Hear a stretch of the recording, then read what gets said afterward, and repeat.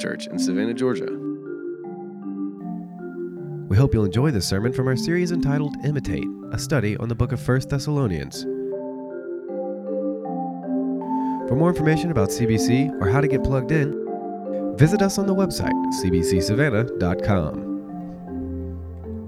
We're back in 1 Thessalonians this morning, chapter 5. So if you got your Bible, flip in it to 1 Thessalonians chapter 5. We're continuing in our series called Imitate. Kind of got thrown off by this hurricane, so I'm going to recap while y'all are flipping there. Paul is writing to the church in Thessalonica, a city in Macedonia, and it's a city that was filled with opposition to the gospel. So when Paul planted this church, it did not take long for him to be driven out of town because people hated him and they hated Christ. And now he's writing to these new believers who are in the midst of terrific opposition. Okay, they are being prodded at and poked at from every side. And as new believers, they're doing pretty good with it. Okay, they're staying the course. They're doing well in lots of areas. But Paul is writing this to encourage them, to build them up, and to answer some questions that they had. Okay, and some of the questions that they had were around this idea of the return of Christ, the day of the Lord. And 3 weeks ago, and what I think was, and I've told Bill this, but probably my favorite service that we've ever had at CBC. I was just so affected by Bill's preaching on the last part of chapter 4 and Ethan's leadership in worship. But Bill reminded us that this is a reality, that Jesus Christ is going to return, that he is going to call the church to himself, and he's going to restore things to the way that they ought to be. He's going to set up his rule and his reign. He's going to right every wrong. There's going to be no more sin. There's going to be no more suffering. That's what's coming for the believer. And it is a reality. Thank you, Rad. I like that. Active participation. Look at this. It feels good when somebody just amens you. Okay. Thank you, Greg. Come on. All right, let's try it. A non-elder next time. These guys are making the young buck feel good. Okay, so these guys hear about the coming of the Lord, and they're stirred up by it. Okay, so Paul is continuing with that theme this week. And for the Christian, you see, guys, hearing about the coming of the Lord is like a little kid hearing about Disney World. Okay, when a little kid, for the first time, hears about Disney World, there is one question that's coming, and it's coming fast. What's the question? When are we going? Right? Since my oldest daughter has heard about Disney World, she has asked me hundreds of times, Daddy, when do we get to go to Disney World? When do we get to go to Disney World? And here's what I've told her. I said, honey, I don't know when we're going, but we're going to go one time. We're going when your sisters get old enough to enjoy it. We're going to go one time, and then we're never going to go again. Okay, and some of you guys who have like the Disney season pass right now who are kind of judging me, you just need to lay off. Because it could be worse. My best buddy's dad, when they were growing up, he told them that Disney World was a conspiracy theory. It's like the Tooth Fairy, son, it just doesn't exist. So it's what he tells his kids. It's not till 13 they realize Disney World's a real thing, and they don't want to go anymore. So I'm thinking, man, it's good parenting. But all that is beside the point, right? When people hear about the Magic Kingdom and Space Mountain, when little kids hear about this, they want to go. When do we get to go is the question they're asking. And for the Christians in Thessalonica, when they heard about the reality that Jesus Christ is coming back, they've got one question. When's it going to happen? When's he coming? And today in our text, we get to hear the answer to that question. But we don't just get to hear the answer to that question. In fact, we get a whole lot more. What we get in 1 Thessalonians chapter 5, 1 through 11, is Paul masterfully pastoring us through this topic of the day of the Lord. Just taking us through it. And here's what we're going to see. We're going to see him remind us of what that day is going to be like, okay, when it's going to happen. We're going to see him redirect us to what really matters in the meantime. And then he's going to close by reassuring the believers of what lies ahead. So those are the things we're looking at. 3 R's, okay? A refocus, a reminder, a redirection, and then a reassurance. So let's come to the text, 1 Thessalonians 5, 1 through 11. This, my friends, is the Word of God. The reading of the Word of God is the most important part of this entire sermon. In our laps, we have Almighty God's words to humanity. We want that to weigh on us. 2 billion people do not have this gift of the Word of God. Let's hear it. Let's submit to it. 1 Thessalonians 5, 1 through 11. Now, concerning the times and the seasons, brothers, you have no need to have anything written to you. For you yourselves are fully aware that the day of the Lord will come like a thief in the night. While people are saying there's peace and security, then sudden destruction will come upon them as labor pains come upon a pregnant woman, and they will not escape. But you are not in darkness, brothers, for that day to surprise you like a thief. For you are all children of light, children of the day. We are not of the night or of the darkness. So then, let us not sleep as others do, but let us keep awake and be sober. For those who sleep, sleep at night, and those who get drunk are drunk at night. But since we belong to the day, let us be sober, having put on the breastplate of faith and love, and for a helmet, the hope of salvation. For God has not destined us for wrath, but to obtain salvation through our Lord Jesus Christ, who died for us so that whether we are awake or asleep, we might live with him. Therefore, encourage one another and build one another up, just as you're doing. Okay, so the first thing that we get from Paul in verses 1 through 3 is a reminder. Okay, a reminder. He reminds us of this day of the Lord. And he begins by saying, now concerning the times and the season, brothers, you don't have any need for anything to be written to you. So when you're reading your Bible and you're reading through Paul, whenever you see this little phrase, now concerning, what he's doing is he's answering a question. So these guys are asking, hey, when's he coming back? When's this day of the Lord is going to happen? In fact, they're going to still be asking this question in 2 Thessalonians. They're chomping at the bit. When are we going to Disney? And Paul has already told them everything's going to tell them again today, right? That's why he says they have no need for anything to be written to them. But patiently, pastorally, he reminds them. Verse 2. You yourselves are fully aware. I've already told you. All right, we've already been through this. You're fully aware that the day of the Lord will come like a thief in the night. Now, briefly, when you see this phrase, day of the Lord in the New Testament, it's not referring to a specific single day. It's referring to a period of time, okay, that begins with what Bill started talking about a few weeks ago, believers being caught up, Christ's reign. It's all going to result in a final judgment, which is what he has in view here. So this day of the Lord is coming, and Paul gives us really 3 descriptions in verses 2 and 3 of how this is going to come, okay? And to support our Baptist friends, we've got some more alliteration for you, okay? So 3 S's this time. 3 things we know about the day of the Lord that Paul tells us. He's reminding these guys of. First, it's a secret. When it happens is a secret. It's coming like a thief in the night. When Jesus talks about this over and over and over again, Jesus talks about how his return will be like a thief in the night. This is Jesus' language, not Paul's. Thief, good thief at least. Let me coach you on how to be a good thief, okay? A good thief doesn't shoot you a text and say, hey, I'll expect me between 2 and 2:15. I'm looking for electronics and antiques. Be on the lookout for me. No, he comes secretly. He comes stealthily when nobody knows. Jesus says that his return will be like that. Paul reminds them that his return will be like that. But it's not just a secret when Christ will return. It will also be sudden. Verse 3. While people are saying there is peace and security, then sudden destruction will come upon them as labor pains come upon a pregnant woman. So we don't know when it's going to happen, but we do know that when it happens, it will come suddenly. Suddenly, like labor pains for a pregnant woman. Okay, it will rush upon us. Now, some of you ladies know about sudden labor. With our third, I learned about sudden labor. It seems like our third was in the womb for about 3.5 years, and finally, a couple weeks after the due date, we go in to have labor induced. So we go in, start Victoria on the drip, and we're handful of hours in, and there's absolutely no movement.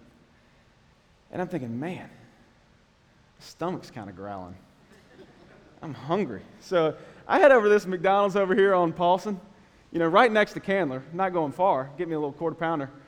And as I'm pulling up to the drive-thru, my phone rings. And Victoria says, baby, you better get back fast. Labor had come on suddenly. And I go back, I park, I sprint up to the room, and within about 3 minutes of me getting back up to the room, that baby's lying on Victoria's chest. Okay? So that is sudden. And what Paul says is, while people are saying there's peace and security, life is good, let me go get me a Big Mac, then suddenly, like labor pains, like a thief in the night. So it will be secret, it will be sudden, and last, we see in verse 3, it will be severe.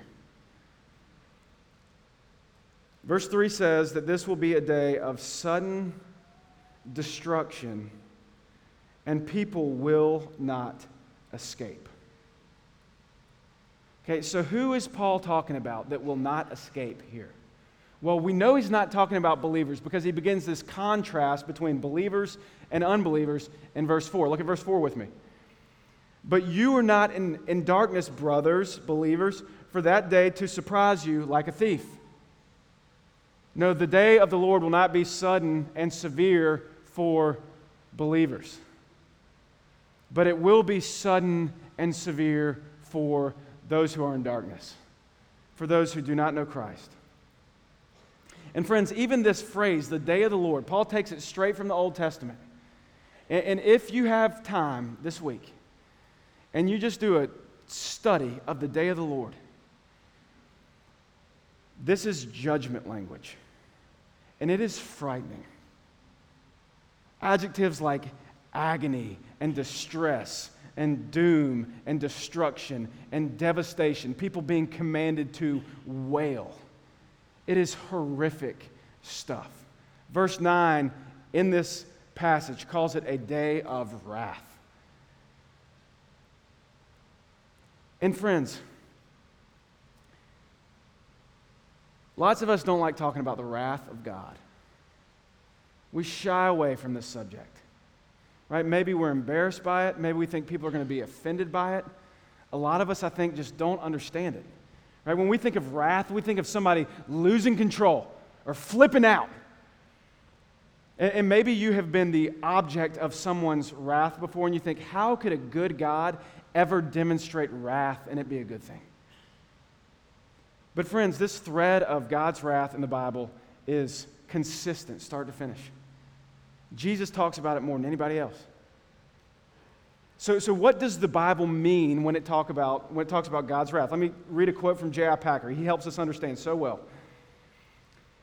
It says, God's wrath in the Bible is never the capricious, self-indulgent, irritable, morally ignoble thing that human anger so often is. It is instead a right and necessary reaction to objective moral evil. Would a God who did not react adversely to evil in his world be morally perfect? Surely not. But it is precisely this adverse reaction to evil, which is a necessary part of moral perfection, that the Bible has in view when it speaks of God's wrath. Friends, wrath is God's appropriate response, his good response, his right response to wickedness. And for those who are in darkness, for those who have chosen darkness, who have loved darkness rather than light, like Jesus says, who have rejected God's salvation through his Son, that day will be secret, sudden, and severe.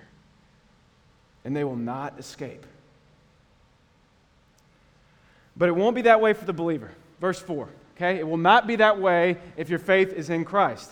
He goes with a contrast. But you are not in darkness, brothers, for that day to surprise you like a thief.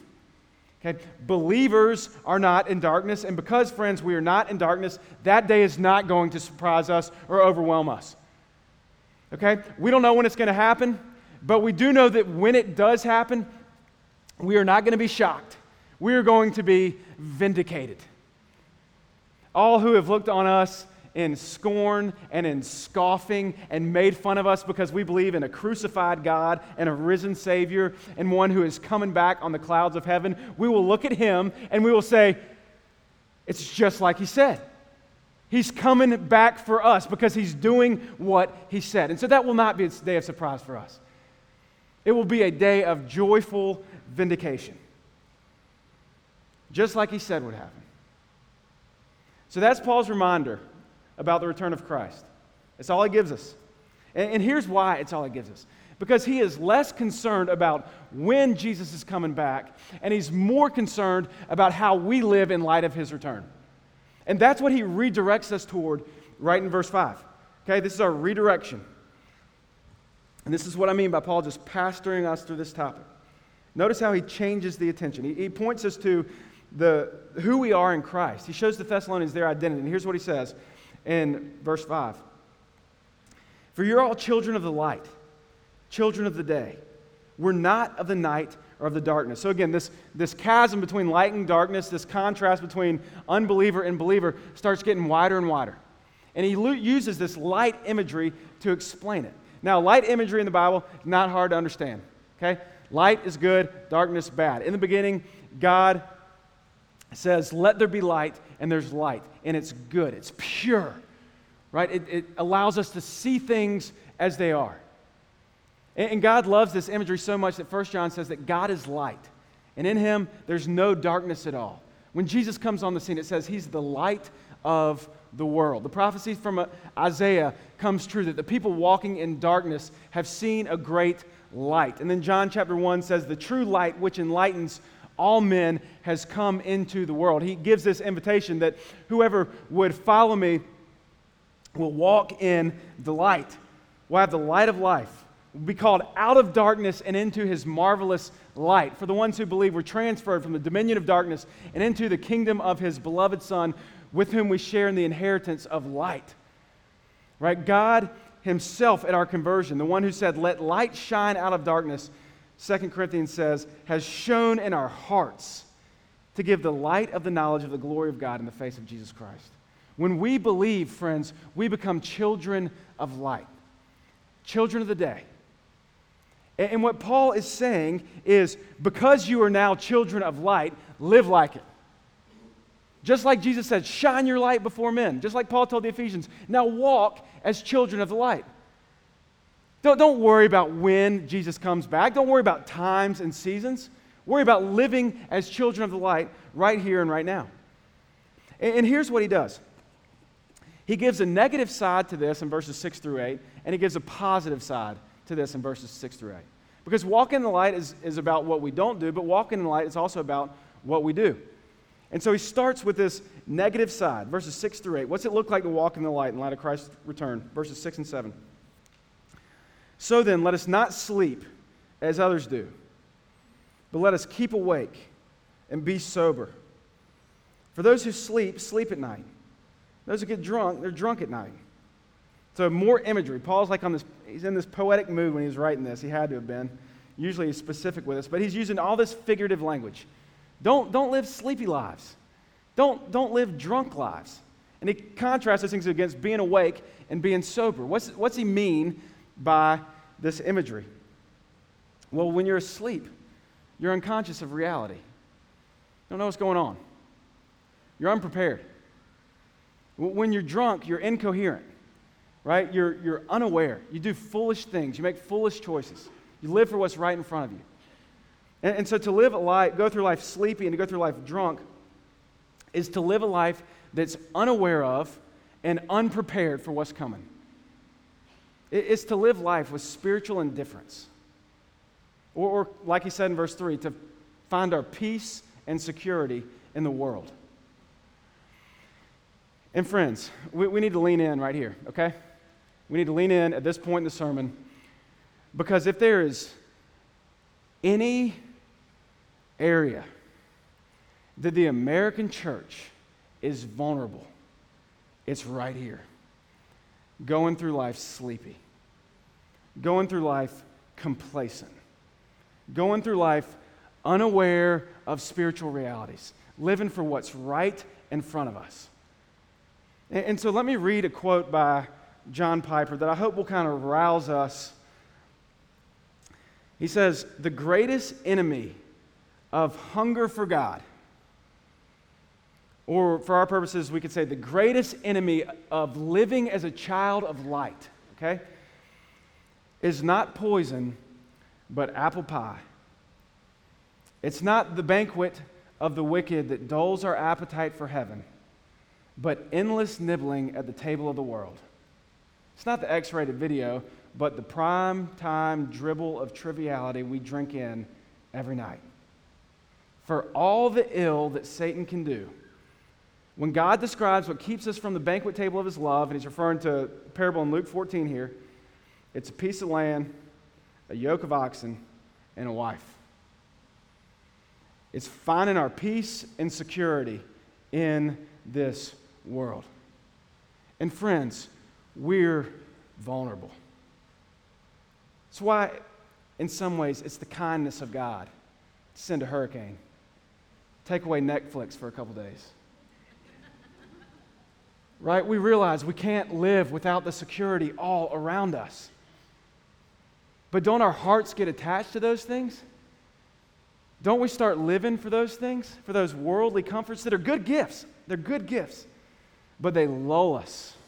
They lull us to sleep. And if we're not careful, Satan's going to use those things to make us ineffective, to walk, as it were, in darkness, even though we're children of light. And y'all, when we allow this to happen, it's just inconsistent with our identity. God is still going to give grace to us. Right? He's still going to save us, but we're going to miss out. And we might do damage to the name of God. Right? So think about the Mighty Ducks. Everybody know the Mighty Ducks? Okay, one of the top 200 best sports movies of all time. Easily. That's why so many of you joyfully identified with it. All right. In the Mighty Ducks, there's a guy named Adam Banks. Adam Banks is the best player for the Hawks. Okay, the Hawks are the bad guys. They're the best team. Banks is the best player on the best team, and he loves being a Hawk, but they redraw the district lines, and Banks has to come play for the Ducks. Okay, so he goes to play for the Ducks, and now he's got this Duck uniform on, and he still wants to be a Hawk. And so he's doing all his old Hawk stuff, hanging out with all his old Hawk buddies, having all his old Hawk attitudes. And what happens is he hurts himself and he hurts the team because he's a duck, but he's acting like a hawk. What we need Banks to do is to start quacking, okay? We need him to embrace his identity as a duck. And friends, as children of light, we need to embrace our identity. We belong to the light.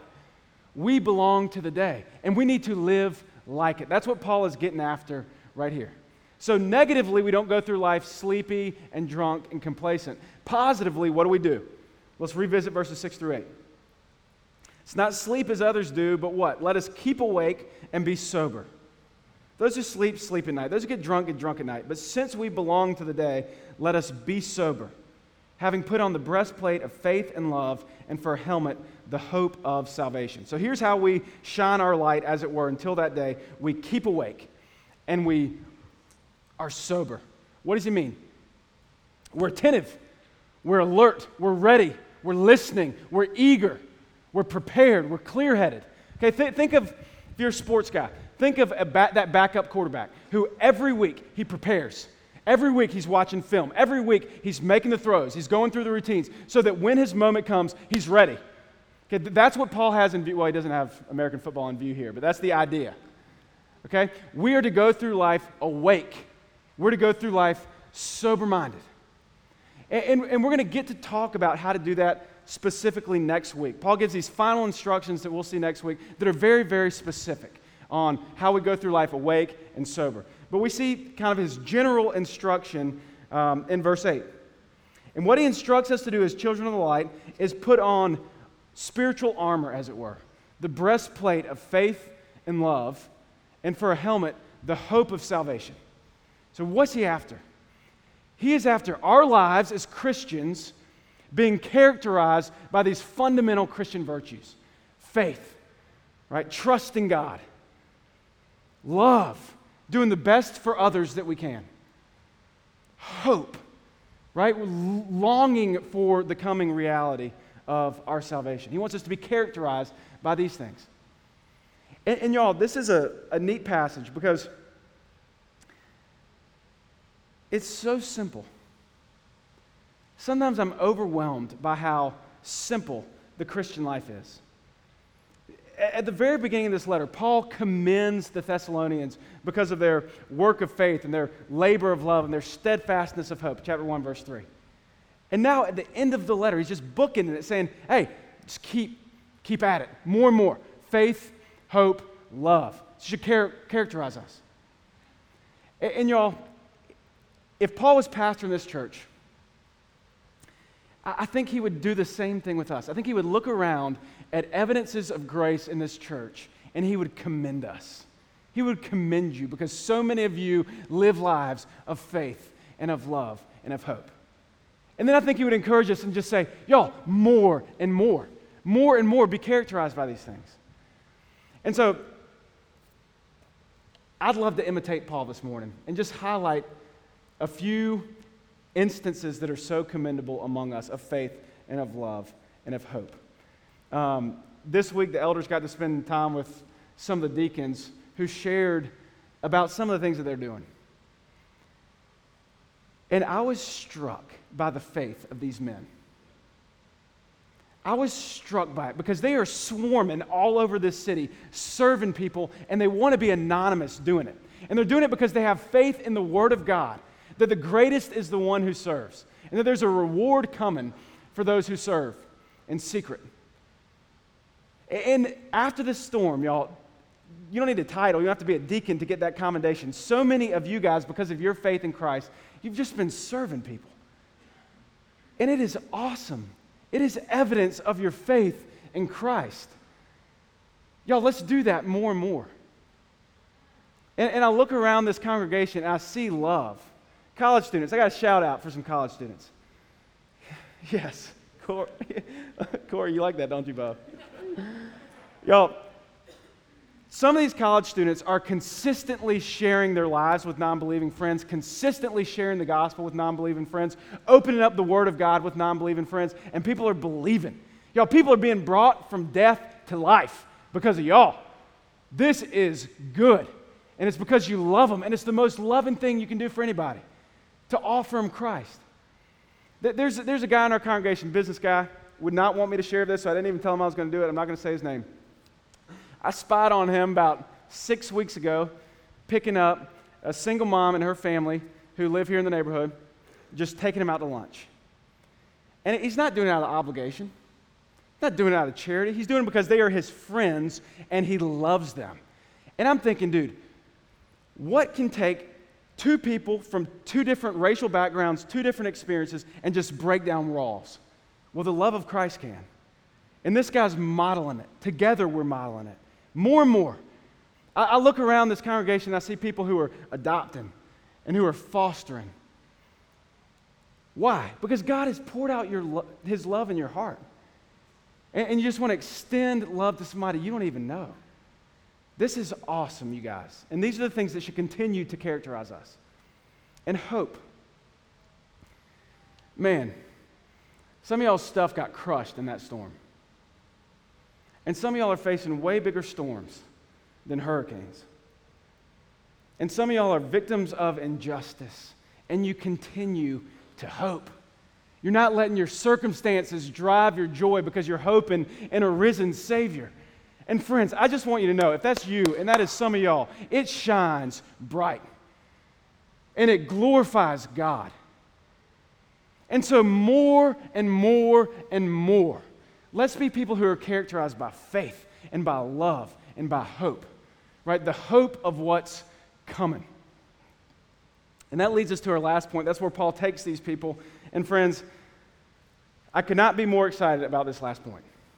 Okay, because here's what Paul does now. He's reminded us of what's going to happen when Christ returns. He's redirected us toward what to focus on in the meantime. And now he reassures us of what's coming. And it is sweet reassurance. Verse 9, this is how Paul motivates the Thessalonians to live lives of faith, hope, and love in light of that day. Verse 9, listen to what it says, y'all. For God has not destined us for wrath, but to obtain salvation through our Lord Jesus Christ. Friends, this needs to comfort us and this needs to motivate us. But what we need before either of those things can happen is the reality of this to just set on us for a minute. Friends, you need to feel this. Okay, you need to sense the truth of this. This is reality, okay? And here's what the Bible tells us very, very clearly. It says that we all deserve the wrath of God. It's appropriate, okay? And here's why. And please own this. Please own this. If you hadn't heard anything all day, please hear this. We have all chosen darkness rather than light. We have all rejected God. We have. God, the universe's authority, okay, the maker and sustainer of all things. We have personally rejected him and offended him. We have hated people that he made. Of course, we deserve his wrath. Our objective moral evil appropriately deserves his judgment. But friends, 1 Thessalonians chapter 5, verse 9, God has not destined us for wrath, but to obtain salvation. Okay, how are we going to obtain this salvation if we deserve wrath? Well, salvation, my friends, look at the text, is through our Lord Jesus Christ.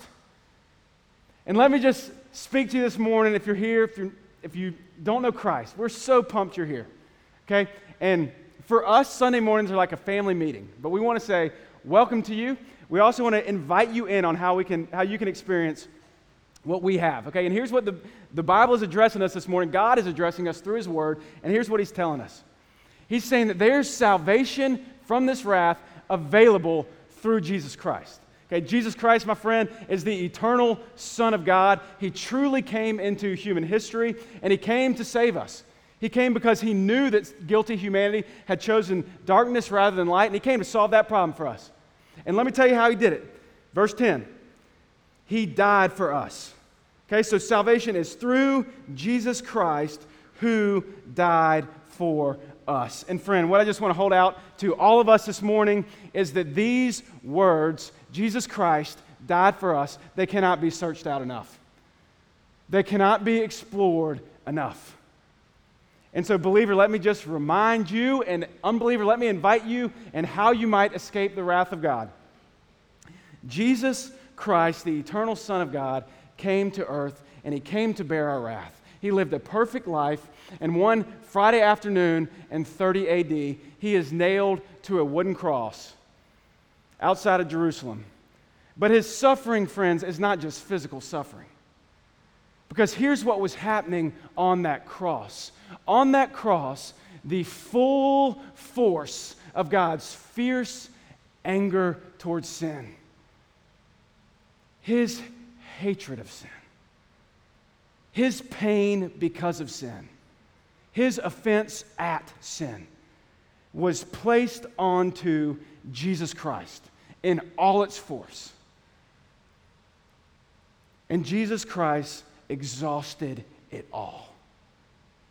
One preacher described it this way. Imagine that we're standing 100 yards from a dam that is 10,000 miles wide and 10,000 miles high. And with every sin committed, the pressure grows greater and greater and greater until all of a sudden, it breaks. And the full force of that water is coming at us. And as if we can even begin to feel the spray coming up on us, the ground opens up and swallows it all. And there's no penalty left to be paid.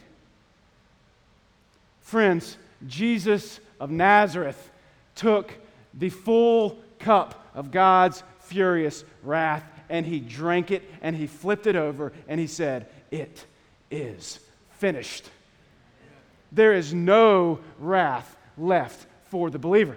This is why we say that Jesus Christ, chapter 1, verse 10, delivers us from the wrath to come. Friends, this is why we stand and sing, and some of us cry when we sing, "Till on that cross, when Jesus died, the wrath of God was satisfied."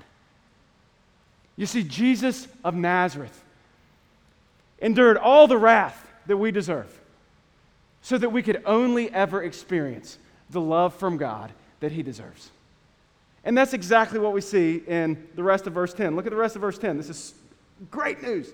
Okay? Jesus Christ died for us so that whether we are awake or asleep, we might live with him. So notice here, and stay with me, not only did Jesus save us from something, he saved us to something. Okay? Not only has he saved us from wrath, he saved us to something. What is that something?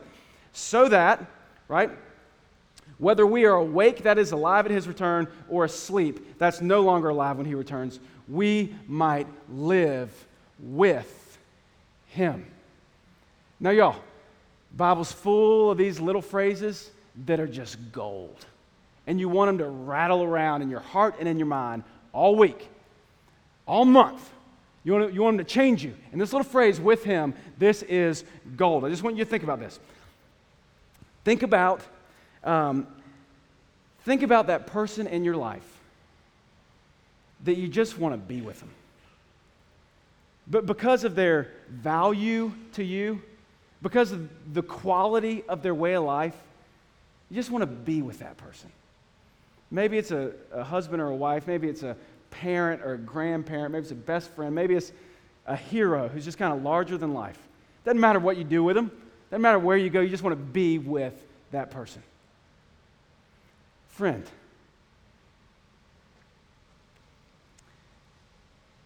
Jesus Christ died for you so that you might live with him. Would you just think about who he is for a minute? Okay, he is the radiance of the glory of God and the exact imprint of his nature. He upholds the universe by the word of his power. Okay, he is the fountain and source of all things good, of all things beautiful, of all things enjoyable. He is the one who knows you so deeply, deeper than you know yourself, and he loves you anyway.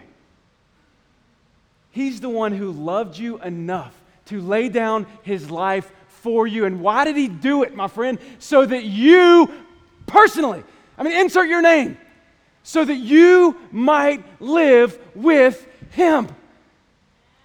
Think about what he has saved us to. Friends, that is our peace and security. That Christ died for us so that we might live with him. Friends, we're not just saved from wrath. We're not just saved to heaven. We're not just saved to a new glorified creation. We're not just saved from suffering. We are saved to Jesus Christ. And there is none more enjoyable than Jesus Christ. It's no wonder why Paul ends with verse 11. Therefore, encourage one another and build one another up, just as you're doing. You're darn right we're going to encourage each other and build one another up. How could we not? In a world where we got hurricanes and health problems and cancer and crooked politicians, we have a hope that cannot be shaken. We have a hope that overcomes the world. Friends, God has not, you can clap for God. God has not destined us for wrath, but to obtain salvation through our Lord Jesus Christ, so that whether we are awake or asleep, we might live with him. Y'all, Jesus is coming back. It's going to happen. Right, just like he said it was. It's a secret when it does happen, and for those who don't believe, it's going to be sudden and severe. And if that's you, if you're in that camp that doesn't believe this morning, I would just appeal to you, come to this God who died for you. Everything you're looking for, my friend, is found in him. I know it sounds crazy. It is. Come to him, so that that day for you won't be a day of sudden and severe destruction. It'll be a day of salvation. And for us, you guys, in the meantime, let's not find our peace and security in the world. Let's be awake. Let's be sober. Let's live lives that are characterized by faith and by love and by hope. Let's walk as children of the light. Let's pray.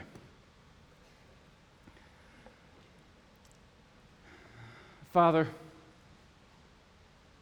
We praise you that you are a good and loving God, so good and so loving, that you would plan to come to our rescue when we just don't deserve it at all.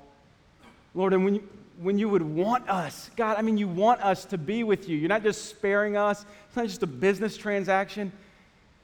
You're welcoming us as children. You're adopting us into your family. We thank you for your love to us, Lord God. Lord, I pray for any who are here who just don't know you. I pray that they would find salvation in you. I pray they'd put their faith and their trust in you. Lord, and I pray for us who are believers that we wouldn't live sleepily. We don't want to be complacent. Rouse us, Lord God, to be sober and awake, to live lives of faith, hope, and love. We need that. We want that. Would you help us by your Spirit? And Lord, now you deserve our worship. So I pray that you would compel us to give it to you. I pray in Christ's name. Amen.